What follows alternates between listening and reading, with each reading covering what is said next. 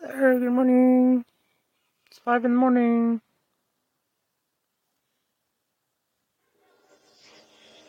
Welcome to the midweek edition of Legal AF. And today we're going to cover 3 stories ripped from the headlines that we've curated just for our listeners and followers. Fulton County DA and rock star hero. In just 10 minutes during her part of a hearing in court yesterday, she said more in that 10 minutes about multiple defendants and her imminent decision to prosecute than, of course, we've heard from Jack Smith or Merrick Garland in the last, 2 years. And we're going to dive into it with my co-anchor and former prosecutor, Karen Friedman at Nifolo. Then we're going to go to, the Department of Justice must just be tired of winning. Winning! I mean, we're up to like 10-0 now. You go to trial against the Department of Justice, and you're a Jan 6 insurrectionist, you're going to lose. And we're going to talk about the Oath Keepers, the second half of the Oath Keepers, who found that out the hard way in a Washington courthouse in front of a jury just this past week, having been convicted again for seditious conspiracy. It's getting old talking about the Department of Justice winning. They went for the maximum count they could, and they won, and there's benefits to having been bold and courageous, and we should talk about it again with our former prosecutor, Karen Friedman at Nifolo. And then, as Karen and I were talking just before we started podcasting tonight, is Donald Trump like the luckiest guy in the world? The FBI agent and counterintelligence head in New York and cybersecurity department head in Washington, same guy, Robert McGonigal, apparently when he wasn't, quote-unquote, investigating, in quotes, Donald Trump and a potential collusion between his campaign and the Russians to take down Hillary Clinton, which became known as ultimately the Mueller report, Crossfire Hurricane, if you're really into projects with crazy novel-like names. That FBI agent apparently was on the Russian payroll the whole time, and at least a major oligarch connected directly to Putin paid him hundreds of thousands of dollars to help him get out of a bind with the U.S. government. So, I mean, of all the FBI agents that have to be on the take, the one that's investigating Donald Trump is also the one that's ultimately on Putin's payroll. You can't make this stuff up. And then, because we have to, because it's in the news, and we felt it was necessary, we're going to play the game of who has classified documents at their house or office this week. And today's contestant, come on down, Mike Pence. Apparently, all the former people in the White House, the West Wing, from administrations past, decided that maybe I should have somebody search my home office and see if there's any classified folders in there, since there seems to be a big uproar about it. And Mike Pence is the latest one to reveal that he also has classified documents. We'll talk about that, and we'll talk about, just as a reminder, how it is not the same thing as Donald Trump's battle with the Department of Justice and the National Archives over the things that he stole. And we'll talk about why they're different with today's show. And I'm joined every Wednesday with my co-anchor and friend, Karen Friedman at Nifolo. Karen, that's my opening. How you doing? I'm good. I'm getting a lot of mileage lately on this former prosecutor thing. Last week I was, or was it last week? Yeah, last week I was on CNN to talk about the Alec Baldwin case. And as dumb luck would have it, they have like a waiting area they call a green room. And let's just say there was someone else there that was a former, who's formerly on the Jan 6 committee, and I asked him to come on our podcast. So it's a long shot. Let's see if he'll do it. But wouldn't it be pretty amazing I know who it if is, I could? But I can't. Wouldn't it be? I'm not going to blow it. Oh. Yeah, but wouldn't that be That's amazing? A good one. If yep, that would be a really good one. Wait, that guy was there to talk about Alec Baldwin, or he was there for the next segment? No, he was there. Exactly. No, he was there for something else, and it was just funny because I didn't recognize him at first, and I was like, "Oh, are you here to talk about Alec Baldwin?" And anyway, we figured out who each other. We introduced ourselves, but anyway. He said, "No, I'm and oh, exactly." And right. I said, "Oh, that's very exciting. do you want to be on my?" I said, "Do you want to be on my podcast?" So when you let us, I think people like this kind of stuff, and if they don't, I'm going to do it anyway. we went back and forth on a little bit of a chain with you, and I called you Booker Extraordinaire, podcast Booker Extraordinaire. Just so everybody knows, I'm going to give credit where credit is due. I always give credit where credit is due. I never take credit for something I'm not responsible for. I like to acknowledge and reward people in my life. So Karen brought in some amazing prosecutors as guests. Karen was able to land Alvin Bragg. We might get Cy Vance on the show one day. We're hoping some other prosecutors we might get on the show one day. It's all coming from Karen Freeman and Nicola and her connections. I brought in Robbie Kaplan because I had a connection for Robbie Kaplan. But look, this is what we're doing here. I'm shameless, amazing. Just so you know. I'll ask What's anybody. up, guys? But that was a good show. No, but I am shameless. I am like, oh my God, hey, do you want to? It's a very good quality for a podcast host, and for everybody. Let's just talk logistics. Then I'm going to get into the stories ripped from the headlines. Just so I think it's obvious after 2.5 years of podcasting and maybe 1.5 years with Karen, we're not often in the same room. We were once. Remember that time we did it together, Karen? That was fun. That was fun. We had technical difficulties. We had crappy microphones that came with the podcast studio that we won't ever do again. But we're going to do something like that again. I got a setup in my office in New York that I think will work for you and me. But we're not. Ben and I are not in the same room. Ben and I are, at least Karen and I are sort of close in terms of we're within 50 miles of each other. Ben and I are, whatever the distance between New York and California is these days. And so what happens is, we don't really, we're not, because we don't see each other's body language like we are in the same room. Occasionally we step on each other's words because I want to laugh at a joke she's made, or she wants to comment about something with me, and I just want everybody to know, we love doing the show, and we love doing it together. And we don't take offense to each other, like raising our hand or not raising our hand and butting in and making a comment to make the show better or make the comment kind of continue the dialogue. But some of the stepping on each other's lines, so to speak, for those that were theater majors or thespians, is because we're not in the same room and we can't see each other. And there's a little bit of a nanosecond of a delay when you're doing it this way. But there's no other way to do it. We like doing it. If I only could do it with people that were in my house, it would be, like me, my dog who's sitting on the couch behind me. I mean, this is the way you got to do it. So nobody take offense on how we produce the show, because we certainly don't. We love it. It motivates us and propels us to come back each week. All right, enough about anything on that, Karen. Get to the show. Get to the show, Popak. Come on. That is the show. I don't know if this is like Seinfeld. It's a show about nothing. This is the show. It's part of the show. All right, let's talk about the thing that people come here to talk about and listen to, which is news, legal political news. Let's talk about Fani Willis. I did a hot take on this. I know that, Karen, you prepared for today's segment. I'm going to probably turn it over to you in 1 minute. Fani Willis was in court this week in an 1.5-hour hearing. I got to watch it. It was a Zoom hearing. Got to watch it. Couldn't participate. I got to take notes. And the purpose of the hearing is that Judge McBurney wanted an oral argument, a hearing, after a briefing, about whether the special purpose grand jury that issued a report and also a recommendation that the report be published. And I'm assuming it's like 4 times the size of the Jan 6 report, filled with witness testimony and tabs and appendix and all that. And their recommendations, I presume, although no one's seen this report except for Fani Willis and Judge McBurney, the question is, should it be published into the public record, on the public docket?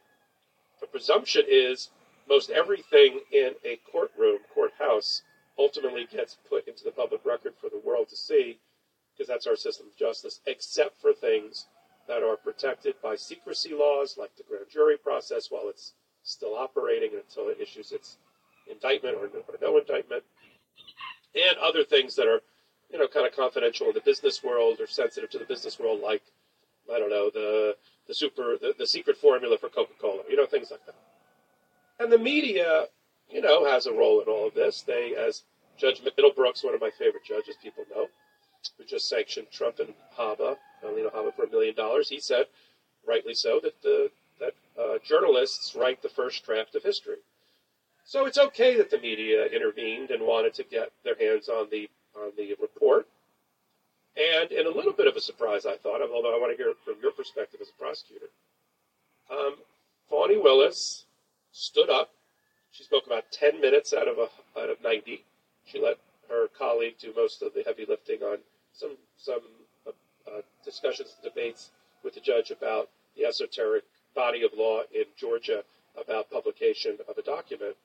But she said the things that got all the headlines, which were, I don't want the report published at this time.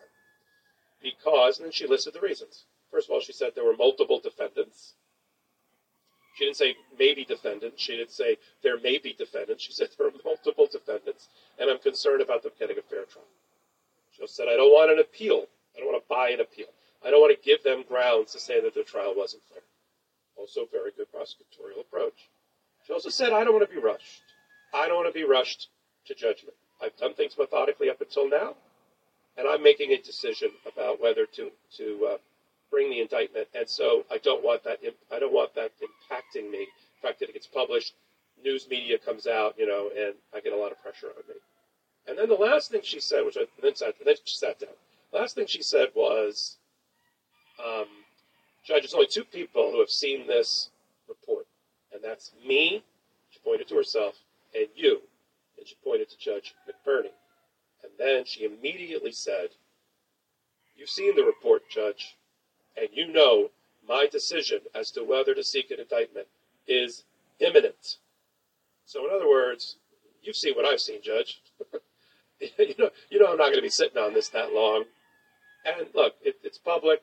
17 and 19 targets 17 and 19 people have been told that they're targets of the grand jury, a special purpose grand jury. And then Fani Willis saying her decision to seek an indictment from a regular grand jury is imminent. That's my sort of beginning takeaway. Karen, prosecutor, put a prosecutor hat on. What'd you think about Fani Willis's performance? What'd you think about the issue? And would you, Karen Freeman Agnifilo, prosecutor extraordinaire, would you at this moment want that report published or not? Absolutely not. And I'll explain why. First of all, I thought your hot take on this was excellent, and it was great to have your perspective from, you were literally in the room, virtually in the room. And so you were able to describe exactly what happened, and I thought that was excellent. And anyone who hasn't seen it should go and watch that to get a very detailed description of what happened. But no prosecutor would like this to be released, because what would happen is that you're basically giving. She had to take the public stance that she didn't want it released, because if it does get released, the defendants will likely in the future say, I did not get a fair trial. There was no way that I could get a fair jury here in Georgia, because every one of them will have either read the report or read the media coverage about the report, and so there was no way to get a fair trial here. And so if the prosecutor was also saying, sure, go ahead and release it, that could hurt the case in that regard. So she had to take the position that she didn't want it released to just protect her record for appeal later on down the road. I agree with your take on this, that there's no doubt an indictment is coming, and there will be numerous defendants. I don't think her decision that she's working on right now is whether or not to bring a case. It's what charges and which defendants is what she is bringing. I was curious why she said there were only two people who've seen the report, her and the judge, because I assume all the grand jurors would have also seen it. And I'm surprised there were no, because they wrote it, right? So they voted on it. So I was surprised why there was no leak from that. The decisions, the one thing that I did not quite understand is why she does, what's the holdup? Because this has been going on for a while, and it's not like the witnesses came to the grand jury on their own. The Fulton County DA's office chose which witnesses to present, chose which testimony to bring.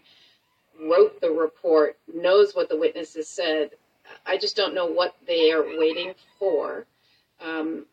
That just seemed odd to me.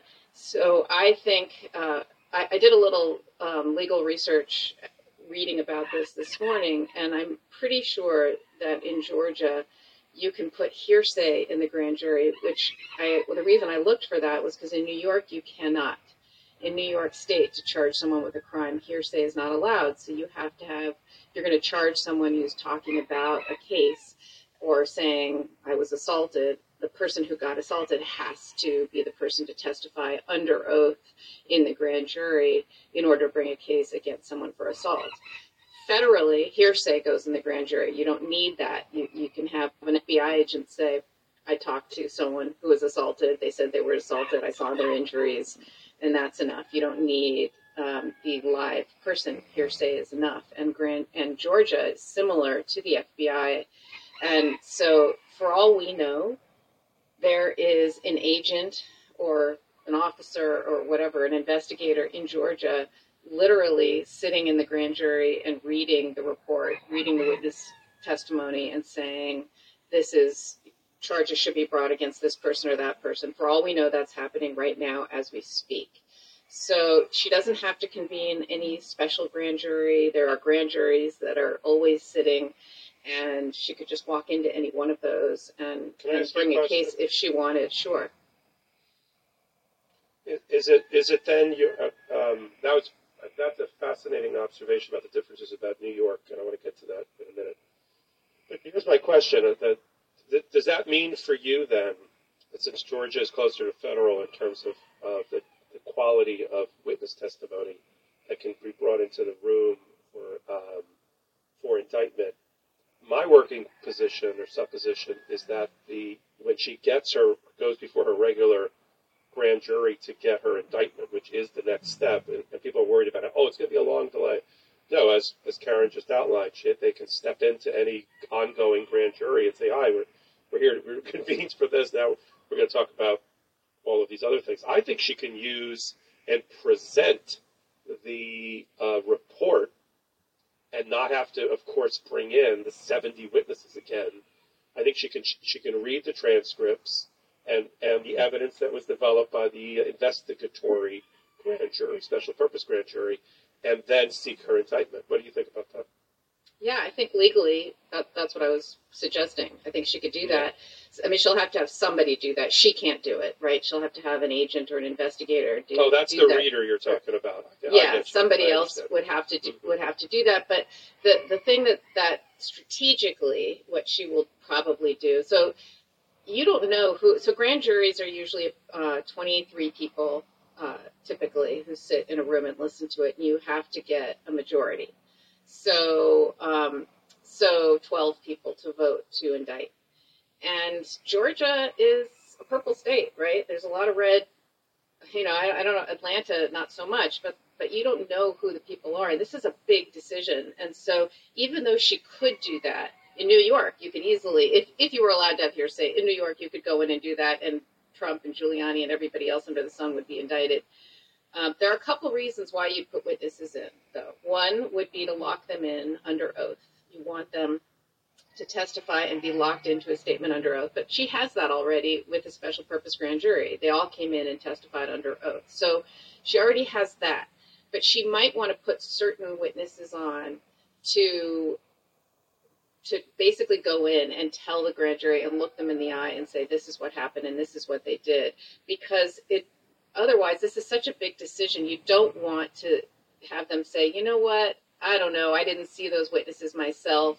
I'm not indicting Trump, or I'm not indicting Giuliani, or whatever. So I think she will put in some live witnesses just to make sure. The other thing is, you talked about this in your hot take, that she's an expert in RICO, and RICO is the Racketeering Influence Corrupt Practices Act. It's basically what they charge for mafia and other organizations that require a structure, and it requires overt acts in furtherance, of like a pattern act, and you have to have done something toward your crime, toward your criminal enterprise. And that's a complicated charge, and that would take time because there you do need to put a lot more evidence in than just a witness, a phone call, that kind of stuff. So it seems like this is going to be a big indictment that's coming. To me, there's no doubt that it's imminent. As you pointed out, and in both your hot take and here, she didn't say, her words. You listen to her words. She didn't say if there's an indictment. She didn't say, potential future defendants. That kind of stuff. Her language was very clear, right? And she her said, body language. Not to interrupt, but her body language. Oh, did you? Well, I saw the video. Her body language was worth 1,000 words. I mean, she was it was interesting. I haven't really seen much of her in the courtroom, so I have my own impression, kind of her beforehand. And she was no nonsense. She was a little bit. I don't want to ascribe emotional content to somebody that I don't know well, but she was a little abrupt, which is fine with me. I mean, she was no nonsense at all business. I don't think she wanted to be there. I think she thought it wasn't a hard decision to make not to release it. That her word in that area should sort of be final, although the judge is struggling, and he made it clear from the bench he did not rule from the bench. He will not. It said he will not rule from the bench because he needs to be thoughtful about this and give the parties time to appeal his decision because he's not going to release the report. Even if he sides with the media, he's not going to immediately release the report and not give her time to go to appellate court to stop it because he knows once that genie is out of the bottle, it's out. So he's going to be he's been thoughtful about this whole thing from the very, very beginning. She seemed a little bit like, why am I here? I don't want this released, and that should sort of be the end of the story. But the thing that I picked up the most content from is when at the very, very end, before she sat down, that's what I said at the top of the pod. She said, so two people that have seen this. I think she meant two people in the room that day. Mm-hmm. Two people in this room have seen this. Me and you. You've seen it, Judge. She didn't wink at him, but she almost did. And based on what's in there, my decision is imminent. I mean, whatever is in there, whether it's a recommendation from the special purpose grand jury to indict Donald Trump, Mark Meadows, Lindsey Graham, and Rudy Giuliani, which are the big four of the top 20 targets or so that she's identified, it is burning a hole in her pocket, and she wants to make this decision, and it's going to be big. It's not, trust me, when she indicts, as Karen has outlined, and when she goes to the regular grand jury, gets her indictment, we're not going to scratch our heads with, who are these people that she just indicted? I've never heard of these people. It's not going to be, maybe it's the fake electors, but that's not going to be the top of the pecking order. She did not get this far because she wants people to go, who?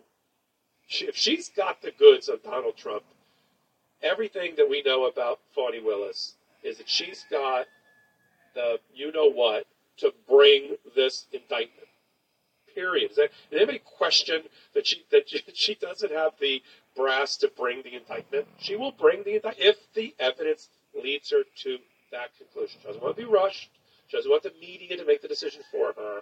She doesn't want people taking pot shots. The reason, I want to ask you this, the reason I said at the beginning there was some speculation among probably people who don't know anything about prosecuting cases. That's why I want to ask you, that maybe she'd want a portion of the report released so that it would give her some political cover when she made her decision. But I know you're not in that camp, right? Well, no, I'm not in that camp. I don't think she doesn't want pressure. Politics in a prosecution don't mix together, and I don't think she wants pressure from anywhere either way. And look, the report voted on whether or not it should be public. We have no idea if it said whether or not each person should be charged and with what. And what if she makes a different determination that Giuliani should be charged or not charged with something? I mean, I just think you don't want, the other thing too is she might want to put some of these witnesses in the grand jury like we talked about. And if you release the report, presumably it's going to have who testified and what they said, and that could lead to witness intimidation, and which we know that Trump is not above doing. So for many reasons, I think she doesn't want it released, and she wants to just be able to let any indictment speak for itself, which is really what a prosecutors should do.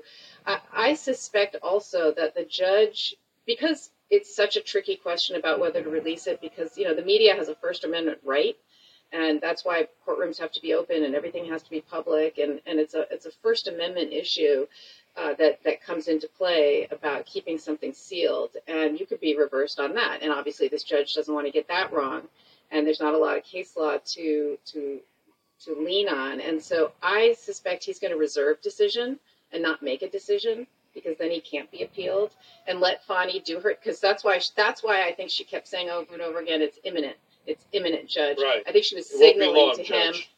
I think she was signaling to him, you don't need to make a decision, Judge. Reserve. Let me do my thing, and then you can do whatever you need to do. That is a very excellent observation that comes from your years of experience. That she's basically saying, just, Judge, it's going to be quick. You don't have to make any quick. So don't force my hand. I love that. Speaking of prosecutors' instincts, here's the dumbest, I don't know how you could say the dumbest comment of the week for Donald Trump. There's just so many. But his comment, I love his comments. I've been exonerated. You know, Mueller report, totally exonerated. Even though Mueller in his report said, I'm not exonerating Donald Trump. Here, he actually had the temerity to have a spokesperson come out and say, we're not going to participate in the McBurney hearing on the issue of the release of the special purpose grand jury report. And since we weren't asked to be interviewed, or compelled to give testimony, that's a better way to put it, in front of the special purpose grand jury, we can only conclude that it completely exonerates our client. All right, let me get this straight. In your view of history in criminal justice, defendants who are the targets have to come in and give testimony, or the whole grand jury process is somehow invalidated, or because you weren't as the actual criminal or about to be indicted criminal, you weren't asked to participate in the grand jury process. It must be exonerating in your behalf. I mean, sir, Karen, did you read that comment? Yeah, that's not the way things work. And again, I can only speak for how it's done in New York.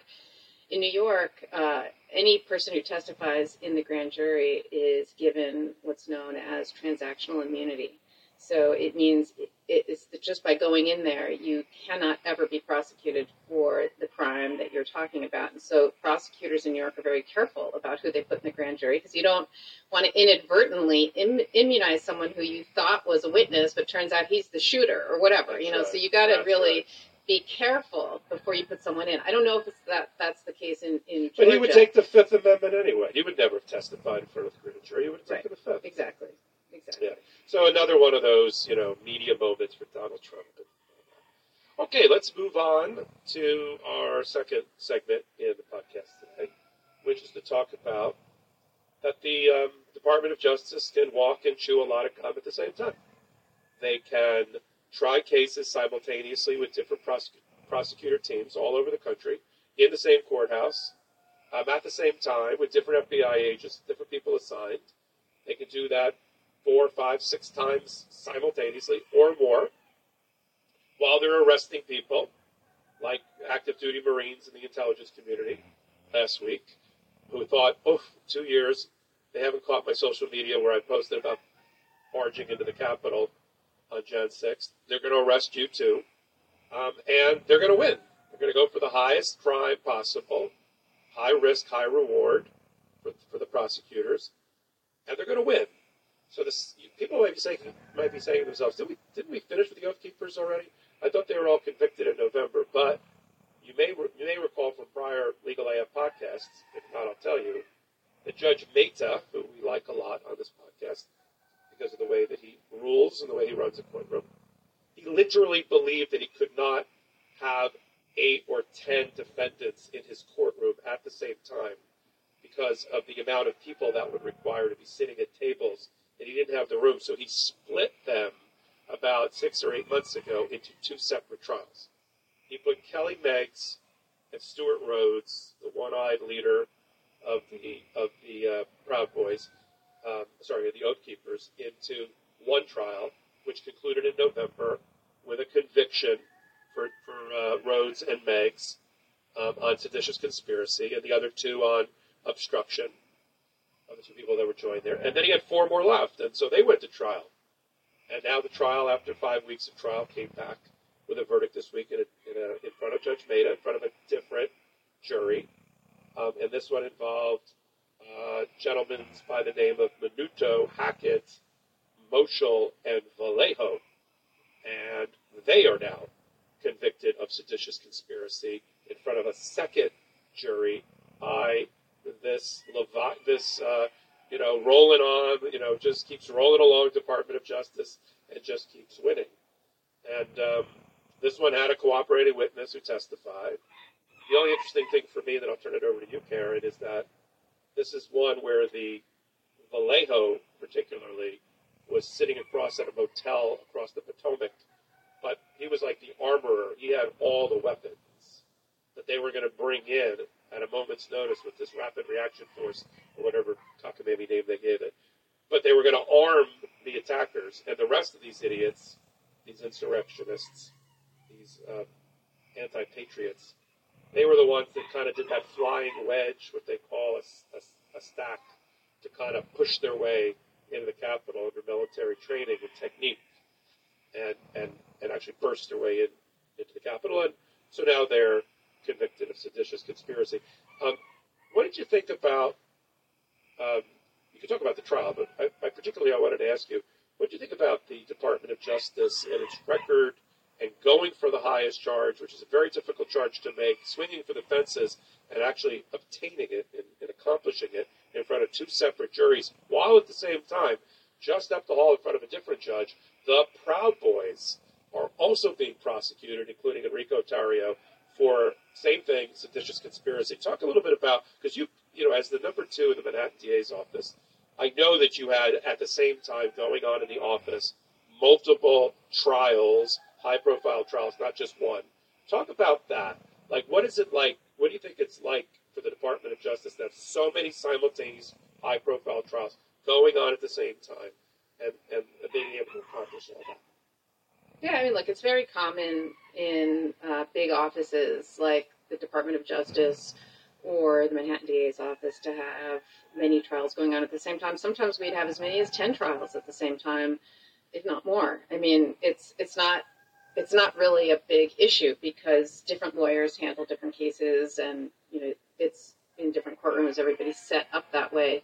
And in this particular instance, however, you would have had to, these prosecutors had to coordinate because this was one big giant investigation, and they would just decide, okay, you take these group, I'm sure they broke it up where certain people took the Oath Keepers, certain people took the Proud Boys, other people took other people. There are ways to break it up, and that's how they did it. But look, they had to coordinate with each other because as they are interviewing witnesses, you might, as a prosecutor, get information about your case, but it turns out it's exculpatory for someone else's case that's called Brady.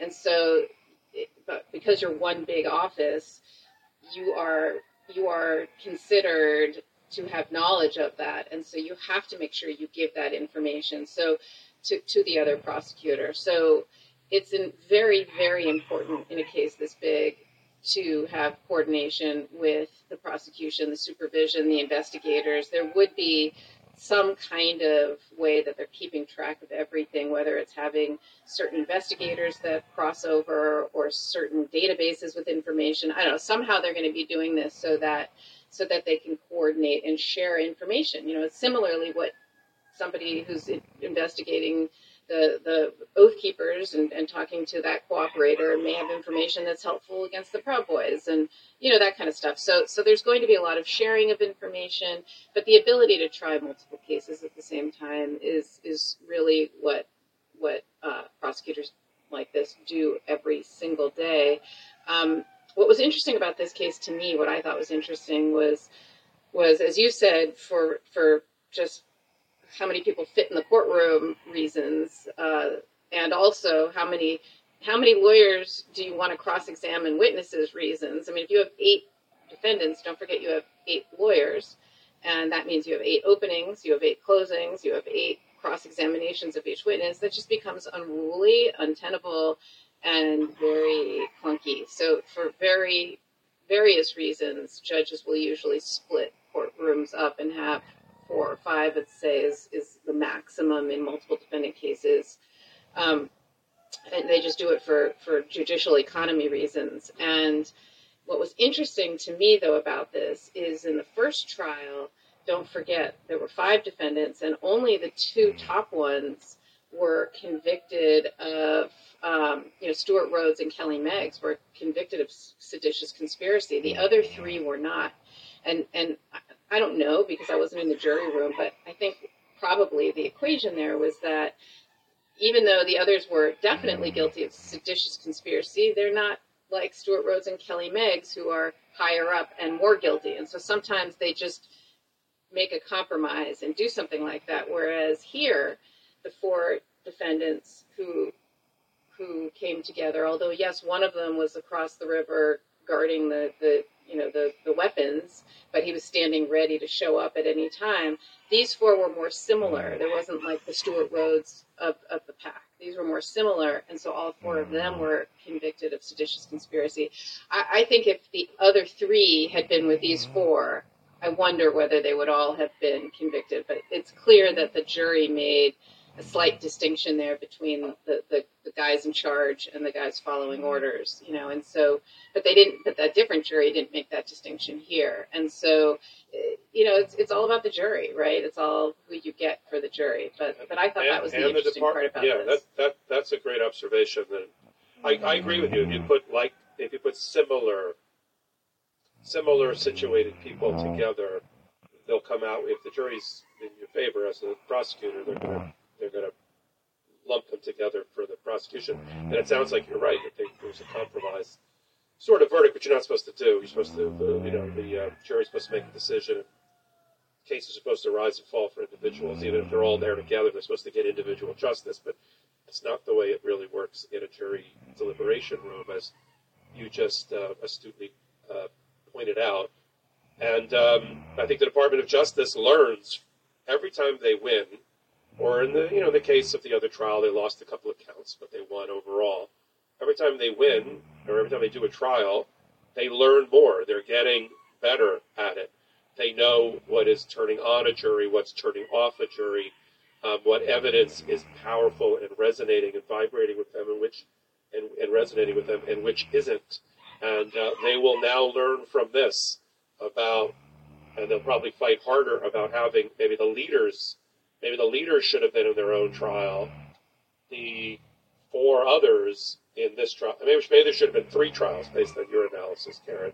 And that's something that the DOJ will be mindful of. But the lesson for me, in talking to the insurrectionists out there, you want to go to trial against the Department of Justice? First of all, historically, from a criminal justice standpoint, by the time you have been indicted and refused to take a plea, if it's been offered to you, the chances of you being convicted are supremely high, putting aside whether you're a Jan 6 insurrectionist or not.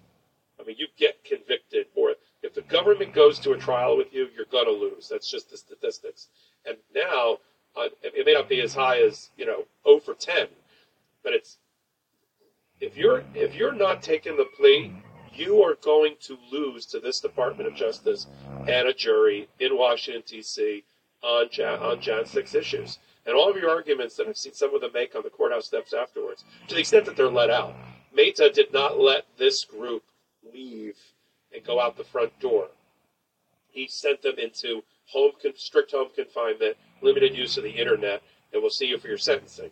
But an earlier conviction this week, another judge, Judge Cooper, he thought, with the guy that put his feet up on Pelosi's desk but also had a stun gun, he said, I'm going to let him go home. He can come back in March for sentencing. And then he went out the front steps with his wife and started saying, I need a jury of my peers. This liberal jury in Washington's not going to do it for me. They all want to look at a jury that's comprised of Proud Boys, Oath Keepers, racists, KKK, then they think they'll get off. Fortunately, that's not how the justice system works. So you've got that. And in a crazy way, in this crazy cabal that's developed, you said the Department of Justice often works together in teams. Who's also working together, but it's not working for them, is the defendants and their families when the guy that just got sentenced earlier in the week, who was the Pelosi desk guy, sitting next to him, and I talked about this on a hot take, sitting next to his wife was the following rogues gallery of crazy. It was Ashley Babbitt's mother. No, I'm not making this up. Ashley Babbitt's mother, Enrico Tarrio, the Proud Boy on trial, his mother. I guess she got bored with his trial. She decided to come over and watch the jury verdict and conviction of somebody else. Next to Guy Reffitt's wife, who's become sort of the leader on the internet of all this wackiness. And they're all sitting there together. I mean, again, back to if you wrote a screenplay with all these people in it, the producers say, cut that. No one would believe that. So they're all working together. And they're all trying trial strategies together. None of them are working. Sometimes they take the stand and try to tell the jury that they were just effing idiots caught up in the moment. They're accidental terrorists and accidental seditionists. The jury doesn't buy any of that. But in a weird, corrupt way, they work together. And yeah, they're counting on 2024 pardons. That's what they think. My heart stopped. I know, but that's in their delusional mind. Yes, I know. It's the same thinking that they're waiting for JFK to return, and Trump is. No, I'm with you. We have to move on. Just for my own blood pressure, we have to move on. Let's move to our final story, talking about something that no Hollywood producer would ever produce. The story of an FBI agent who's heading a major division and department at the FBI and is charged with participating as a leader in the Russia collusion investigation to find out if anybody in Donald Trump's inner circle and campaign is coordinating with the Russians to try to bring down Hillary Clinton.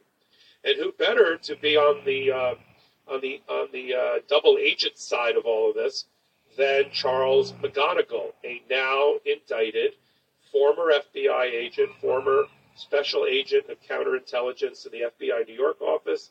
He also held the title of Chief of Cybersecurity for the FBI in D.C. And he is literally, you're doing the Kevin Bacon 6 Degrees of Separation. He got the phone call about somebody in the Trump campaign, George Papadopoulos, who claimed that he had an inside relationship with a Russian diplomat, and they were going to talk about the Hillary Clinton emails and the email server and use that against her, together with the Russians on behalf of Donald Trump. That sounds familiar to you. That was the flame that lit the fuse and became ultimately Operation Crossfire Hurricane, which was the FBI investigation ultimately led by Robert Mueller to see if Donald Trump and his campaign were colluding directly or indirectly, wittingly or unwittingly, with the Russians. We all sort of have a working theory that the Russians and their trolls and their operatives, as part of their espionage to change the hearts and minds of people, wanted Donald Trump to win because they thought there was a better opportunity for him to play ball with them, and wanted Hillary Clinton, who was virulently anti-Soviet Union, anti-Russia, to lose. That's our working theory. Now, it looks like we'll never know how corrupted the investigation was, because Charles McGonigal decided to get on the payroll of Oleg Deripaska. Oleg Deripaska, which apparently was profiled in 60 Minutes recently, is a Russian oligarch. He's an aluminum baron, very tied to Putin, who paid McGonigal while he was in the FBI, while he was participating in Operation Hurricane, $250,000 to help get him off the sanctions list for the United States. So he's basically on Putin's payroll at the same time that he's allegedly a leader in co-in-charge of Operation Crossfire Hurricane, looking into the Trump collusion. So what do you think, Karen? What do you think about all of this and what it means for Donald Trump, if anything? Yeah, so this was a shocker.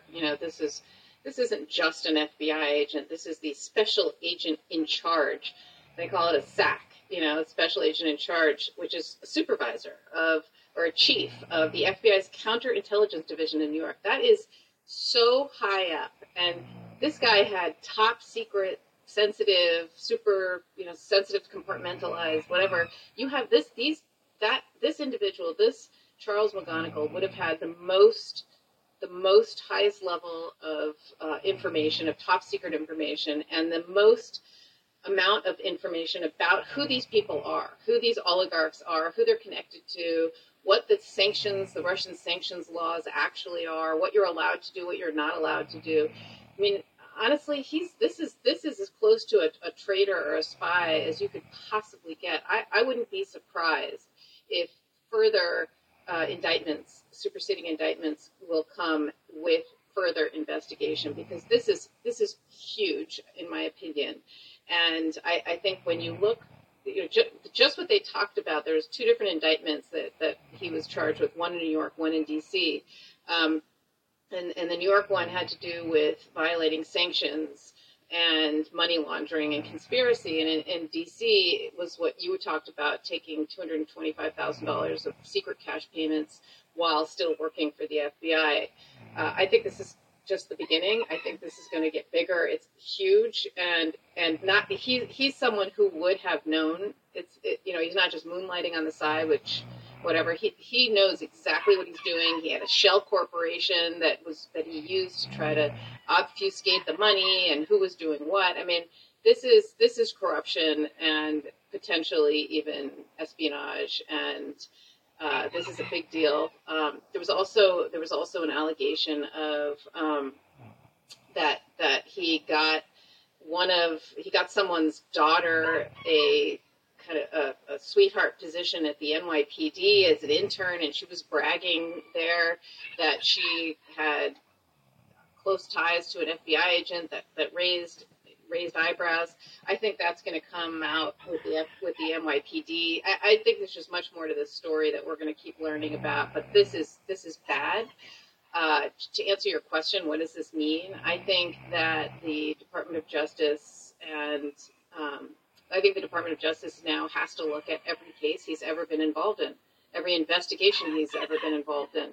And if I was I am a defense attorney. If I was a defense attorney representing somebody who had a case involving McGonigal, first thing I would do is I'd bring a motion that my client was wrongfully convicted, that he lied, I would question the integrity of my conviction, because at this point I don't know how you can trust him or believe him. He's corrupt. He's a double agent. I mean, he's so many potential things we don't know all of the details yet, but this was a shocker for me. This was something out of one of those novels that John Le Carré novel or whatever. I just couldn't believe it. Yeah, it seems to be potentially the equivalent of Aldrich Ames and the CIA, but for the FBI. And you're right. I think they have to go back and look at every one of his investigations. And the one who gets sort of off the hook is, it's not so much the investigations that he corrupted that led to people's convictions. I mean, I assume they're going to look at the investigations that he corrupted in terms of Operation Hurricane Crossfire Hurricane, and whether he took his foot off the pedal and shaped the result to his liking to help, basically his Russian handlers to take the eye off the ball and get them out of the spotlight about the connection, because there was ultimately a conclusion that Mueller's report has been, has been poured over in Talmudic fashion to try to figure out what the heck he was talking about in terms of his recommendations about what he found. But he did, while he concluded that he didn't have enough for a crime on Trump and others for a Russia conclusion, he also made it clear that he did not find that Trump was blameless, and nor was he exonerating him in his recommendation. But, if we find out, as you said, from follow-up investigation, that, it's the call not made, the witness not interviewed, the follow-up not performed, that helps, that the body of work that results from it is totally infected by a corrupted turncoat double agent in the form of Charles McGonigal. And we don't know the total impact and injury to investigations, including the Trump investigation about Russian collusion. that comes from this, and I think you and I are going to be reporting on Mr. McGonigal for a long, long time on Legal AF. So why don't we move to our last topic for today? Well, last, but we're going to do a special Easter egg at the end for those that we usually have. Our audience usually stays with us for the whole podcast, but there's going to be a special Easter egg at the end. Stay tuned. But let's talk about the one that's on the books, which is Vice President Pence. Come on down. You're the next one that's got classified documents hidden somewhere that you didn't know were there or have now been disclosed. And he did exactly what Joe Biden did. He said, oh, they're there. I'm going to have my lawyers contact the Department of Justice and the House Judiciary Committee and everybody else and say, I got them, pick them up, didn't know they were there, and sorry about that. My bad. Okay. So you got Biden, who had a similar issue and reaction from his 50 years of service to our country, including 2 terms as vice president and 1 term as president. All this happened before he was president. And he had a couple things in his boxes, all right, in different places. He's dealing with it. He's got lawyers that he hired privately. He's working with the Department of Justice and their special prosecutor, special counsel. He's letting the FBI spend 13, 14 hours running through his house. He's probably going to let him do the same thing at Rehoboth, his beach house in Delaware. Okay, that's Biden. Pence, okay, good on him. He found classified documents and he dutifully reported it. And I'm sure if every former president or vice president who's still alive, including George W. Bush and all the rest, I'm sure there's a couple now that I understand how loosey-goosey this classified document stuff has been in terms of document retention and preservation on the way out. I'm sure you'll find something in everybody's boxes.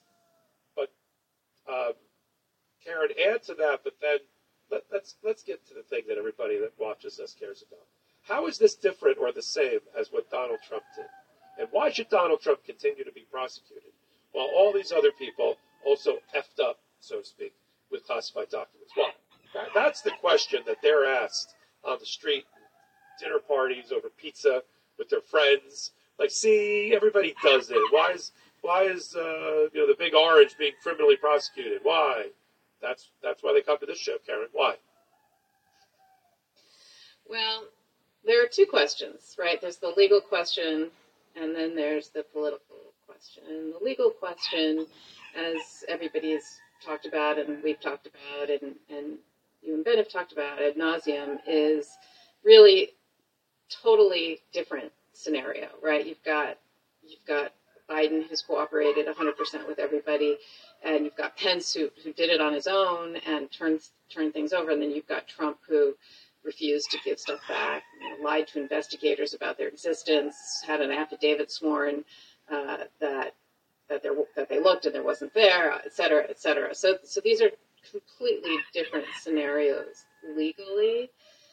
That being said, politically, I think the classified document possession case is unlikely to be brought by the Department of Justice, given how widespread and loosey-goosey this is. And I don't think anyone knew. I think that this has to change. I've heard people say we overclassify too much, but also we don't keep track of classified secret documents, which is outrageous, right? This shouldn't happen. It can't happen. Nobody should be able to take stuff home and lose it for 13 years or whatever it is that's happening.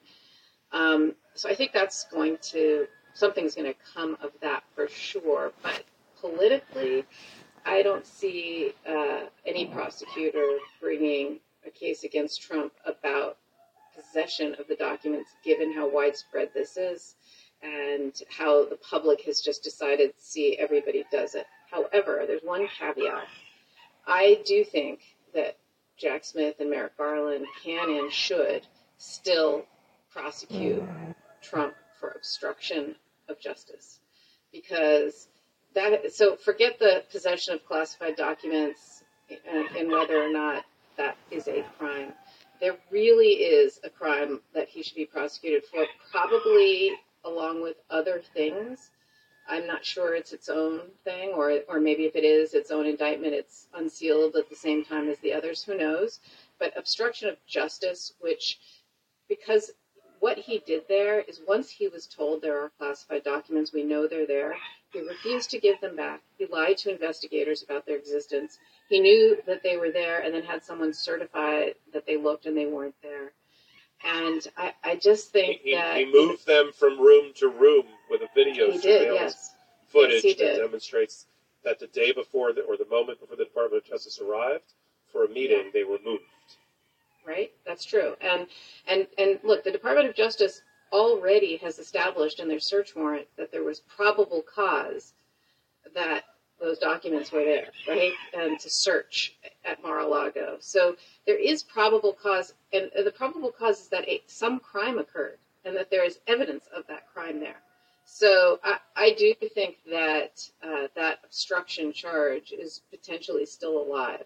However, given the political analysis of now that everybody does it, I'm not sure that anyone would bring that case standalone or as the first case.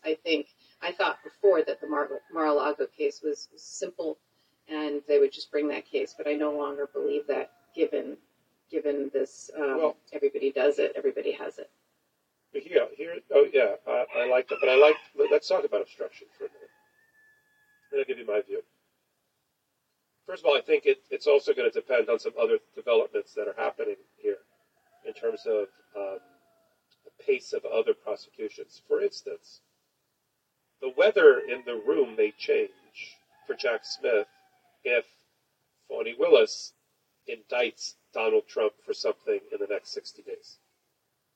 I'm not saying it takes the pressure off of him, but, she's out of the gate first, and she prosecutes first. She's not going to get a conviction first, but she'll prosecute first. That sort of breaks the glass ceiling, and it's a good thing. I agree with that completely. It's a good thing that Fani Willis breaks the glass ceiling and is the first one to do that. That's one. Secondly, you're so right about obstruction. Because if you'll remember, and if not, I'll remind everybody else that watches the show, that when the press conference to announce the appointment of the special counsel, Jack Smith, who unfortunately was not there at the time because he broke his leg and was still mending in the Netherlands. But when Merrick Garland and Lisa Monaco and the other senior leaders of the Department of Justice took the podium, Merrick Garland, I lost count, but he mentioned obstruction and obstruction of justice at least half a dozen times. I think it actually got up to about 10 or 11 in a 12 or 13-minute press conference. He never said the words Espionage Act. He never said all the other ones that we've talked about for the things that Donald Trump said that we think Donald Trump did, or laws that he violated.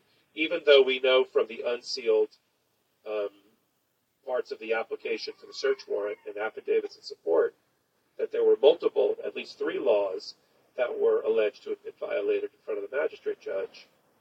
Only thing that Merrick Garland said consistently was obstruction, obstruction, obstruction.